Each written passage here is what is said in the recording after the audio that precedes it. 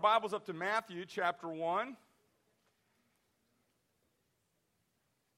Certainly very encouraging to have a lot of the kids in our service today and do a little bit different today. But before we go ahead and get into the Word, I want to thank everyone again for last week and this week's service and all the hard work that was put into it.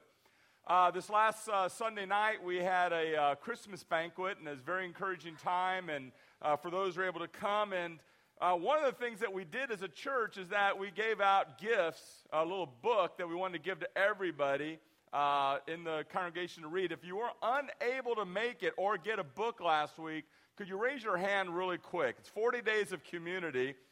We have some. We'll give out some more, so let's pass those out really quick, those books. So just keep raising your hand, and books will come. We're saying one per family, and if you have a spouse that's obsessive about reading, then you can have two.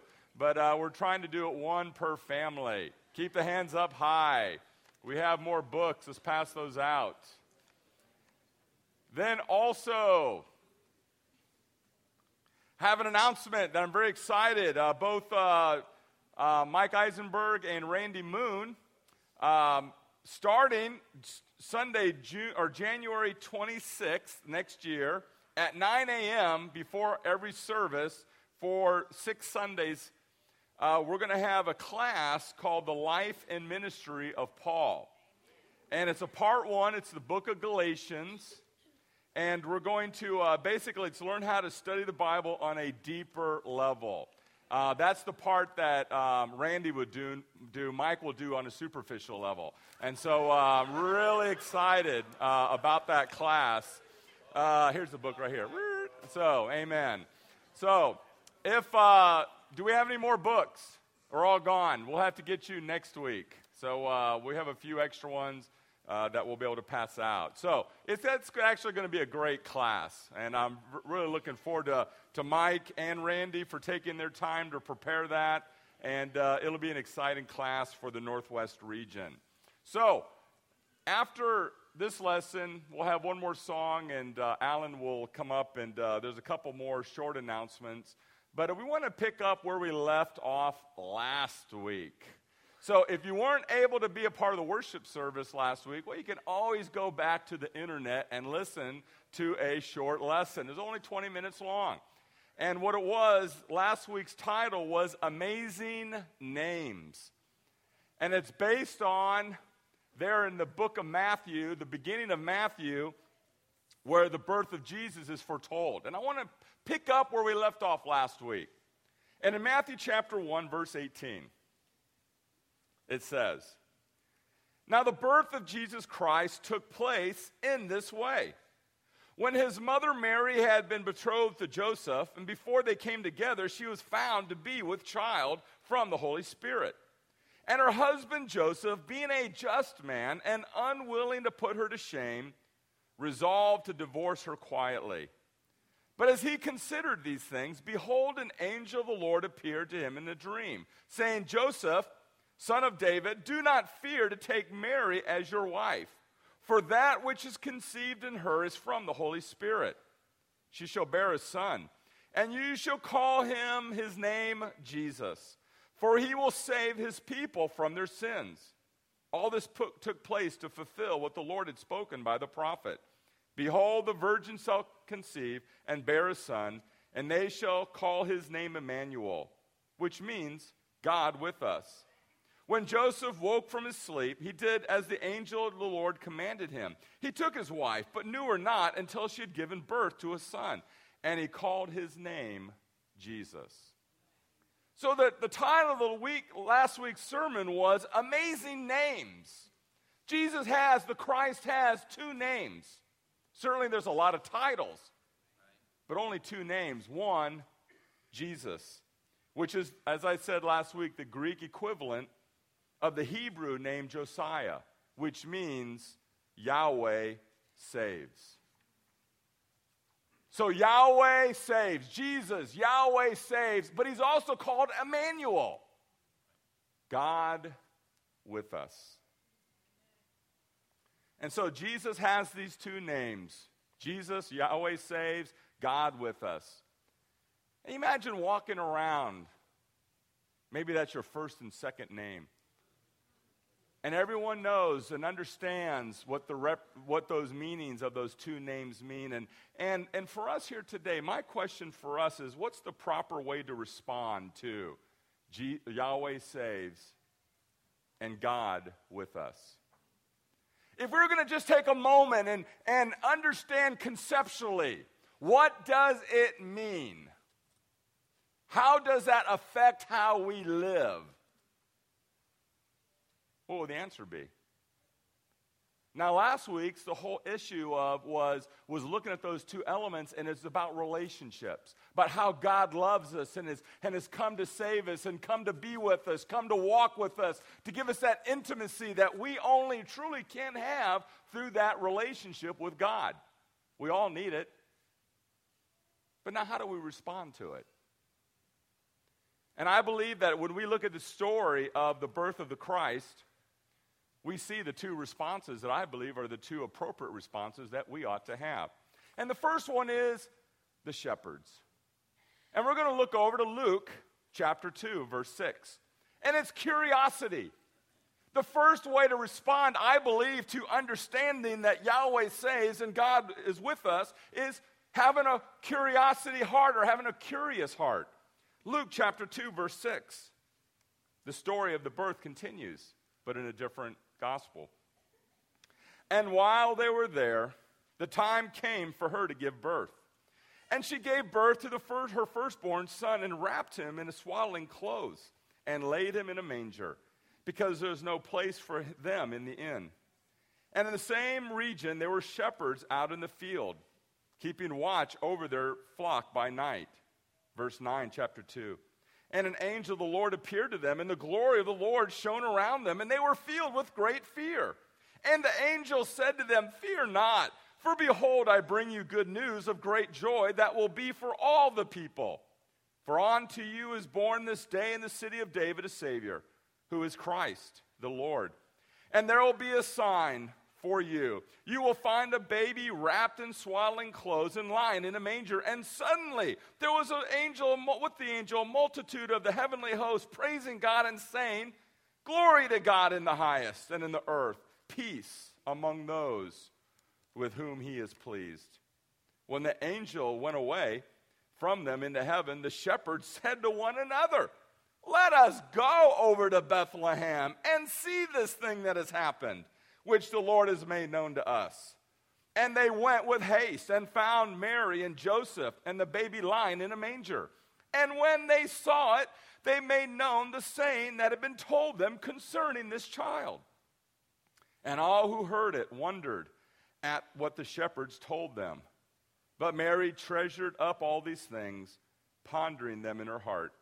And the shepherds returned, glorifying and praising God for all that they have heard and seen, as it had been told them.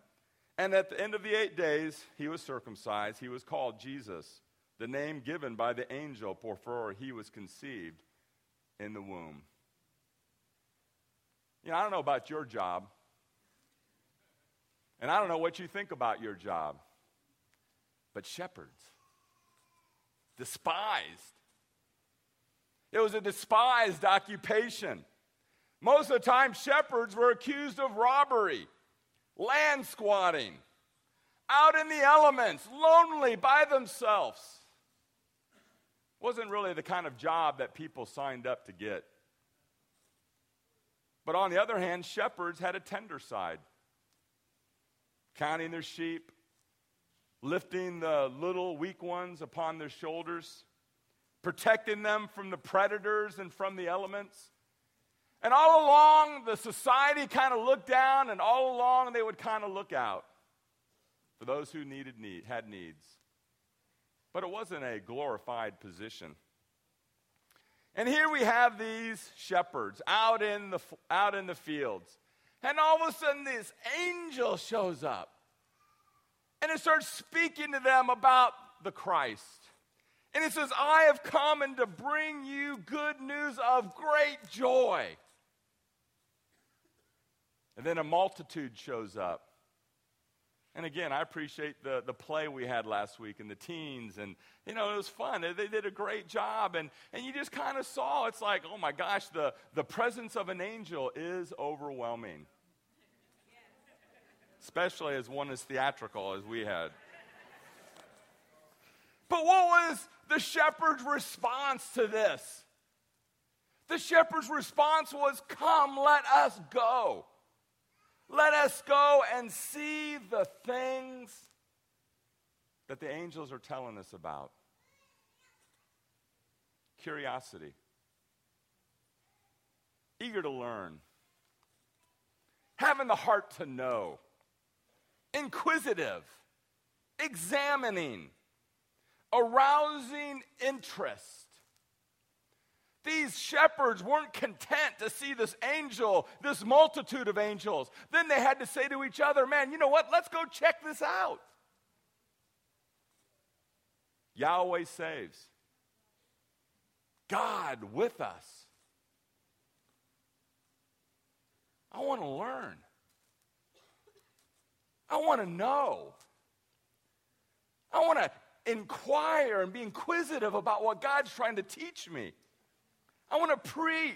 I want to pray. I want to read. I want to get together with other people. Because, see, I'm curious. What is it about this God with us? What is it about Yahweh saves? And see, I believe that the shepherds had the first of two characteristics that I think anybody who wants to claim to follow Jesus must have. It's curiosity. Are we hungry? Are we seeking? Are we willing to go and see and learn and understand? And then we see the second one, which is back in Matthew. And that's the wise men. Matthew chapter 2 now, verse 1. We're going to pick up where we left off in Matthew the first time we read a second ago. And it's worship. Matthew chapter 2 and verse 1, verse 12 through 12, it says, now after Jesus was born in Bethlehem of Judea, in the days of Herod the king, behold, wise men from the east came to Jerusalem, saying, where is he who has been born King of the Jews? For we saw his star when it rose and have come to worship him. When Herod the king heard this, he was troubled, and all Jerusalem with him. And assembling all the chief priests and scribes of the people, he inquired of them where the Christ was to be born. And he told them, in Bethlehem of Judea. For so it is written by the prophet, and you, O Bethlehem, in the land of Judah, are by no means least among the rulers of Judah. For from you shall come a ruler who will shepherd my people, Israel. Then Herod summoned the wise men secretly and ascertained from them what time the star had appeared. And he sent them to Bethlehem, saying, go and search diligently for this child. And when you have found him, bring me word that I too may come and worship him. After listening to the king, they went on their way. And behold, the star that they had seen when it rose went before them until it came to rest over the place where the child was. When they saw the star, they rejoiced exceedingly with great joy. And going into the house, they saw the child with Mary, his mother, and they fell down and worshipped him. Then opening their treasures, they offered him gifts, gold and frankincense and myrrh. And being warned in a dream not to return to Herod, they departed to their own country by another way. You know, Herod is a piece of work. But it's not only Herod, it's all of Jerusalem and the chief priests and the scribes. And you see here a self-serving strategy. There's a self-serving strategy. If you don't understand that concept, self-serving means that you serve yourself first. See, we don't know this in the story, but what happened is that Herod was appointed king of the Jews by the Romans to kind of unify that area of all the different different peoples and the small nations, and kind of the Senate in Rome made Herod, okay, you know what? You're the king of all the Jews. Now, we wanted this group to be kind of unified so we can order them around a little bit easier. And we understand through this reading here that Herod had a very superficial knowledge of the Scriptures. He knew the Messiah was coming, but he didn't know when the Messiah was coming or where the Messiah was coming. So he had to go ahead and call in the chief priests and the scribes, and you tell me what the Bible says. Because he didn't really know it himself, even though he was the king of the Jews. And what's interesting is that Herod should have rejoiced, but he did not. And in fact, not only did he not rejoice at the coming of the Messiah, God with us, Yahweh saves, but he sent the wise men to go search for him. I'm not going to go. I want you to go and get all the information I need, then come tell me. Then I'll deal with it, what I see fit. And lastly, he had to ask because he didn't know.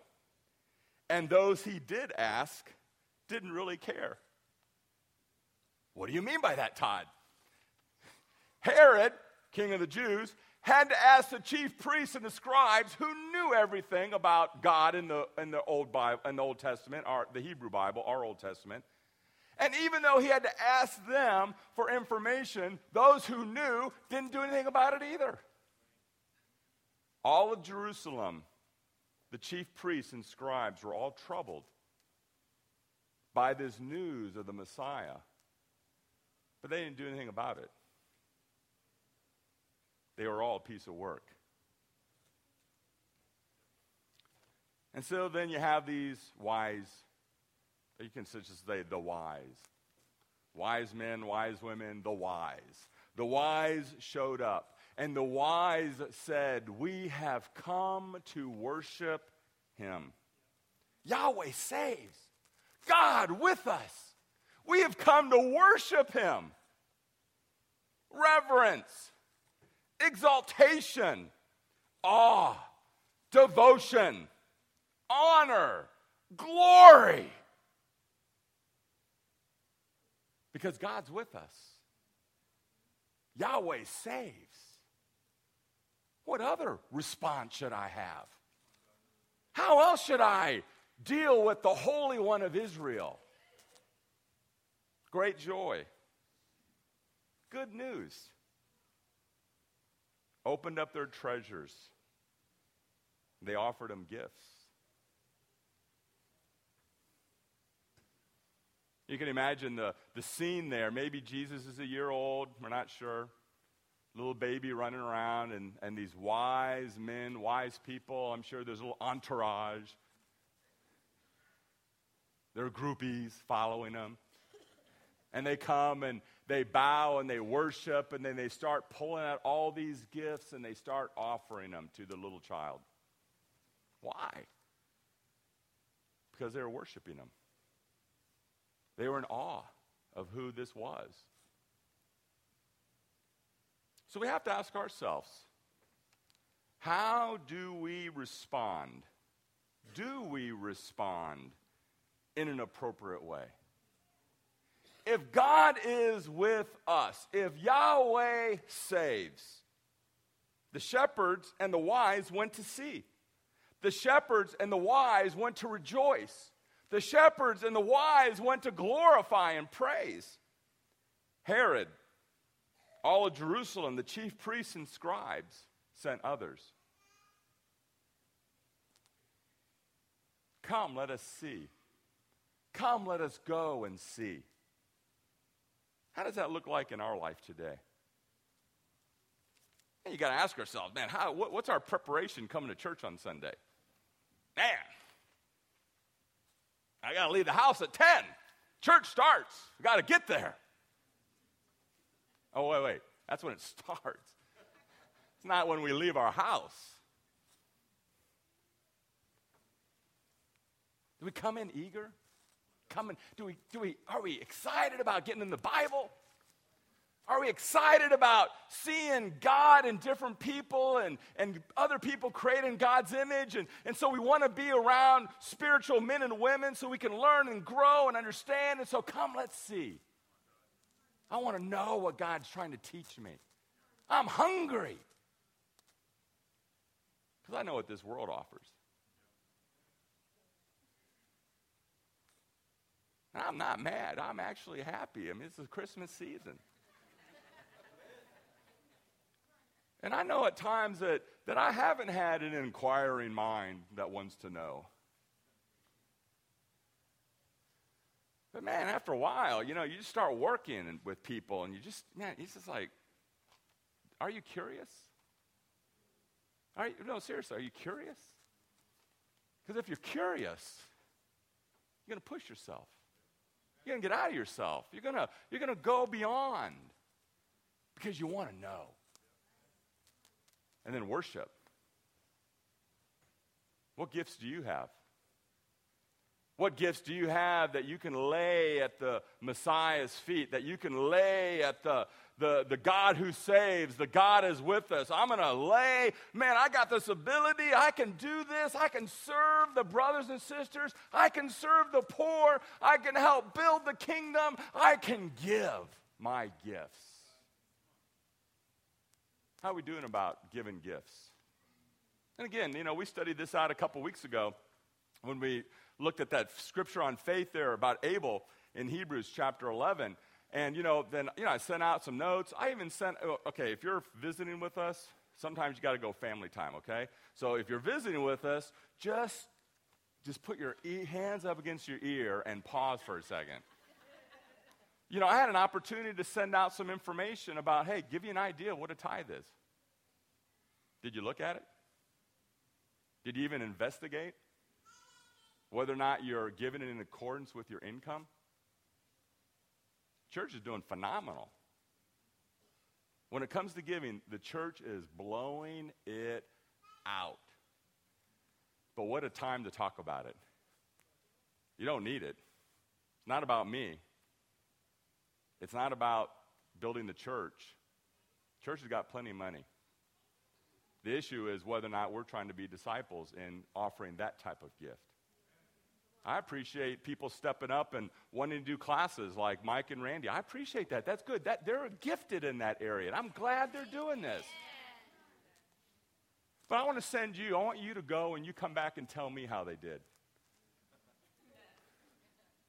Some of you got it.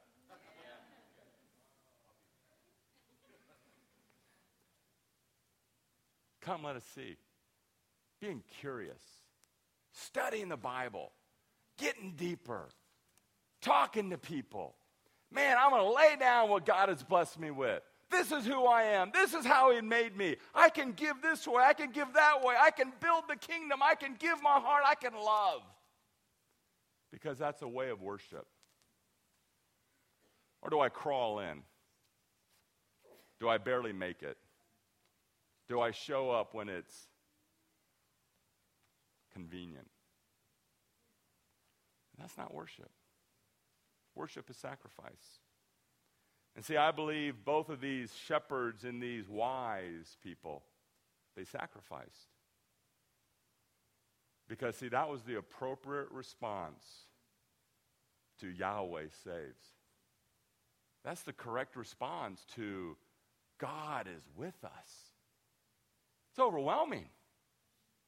And it elicits a response out of our heart. Because God has shown His love for us. So how does that look in your life today? We're all different. We are all different.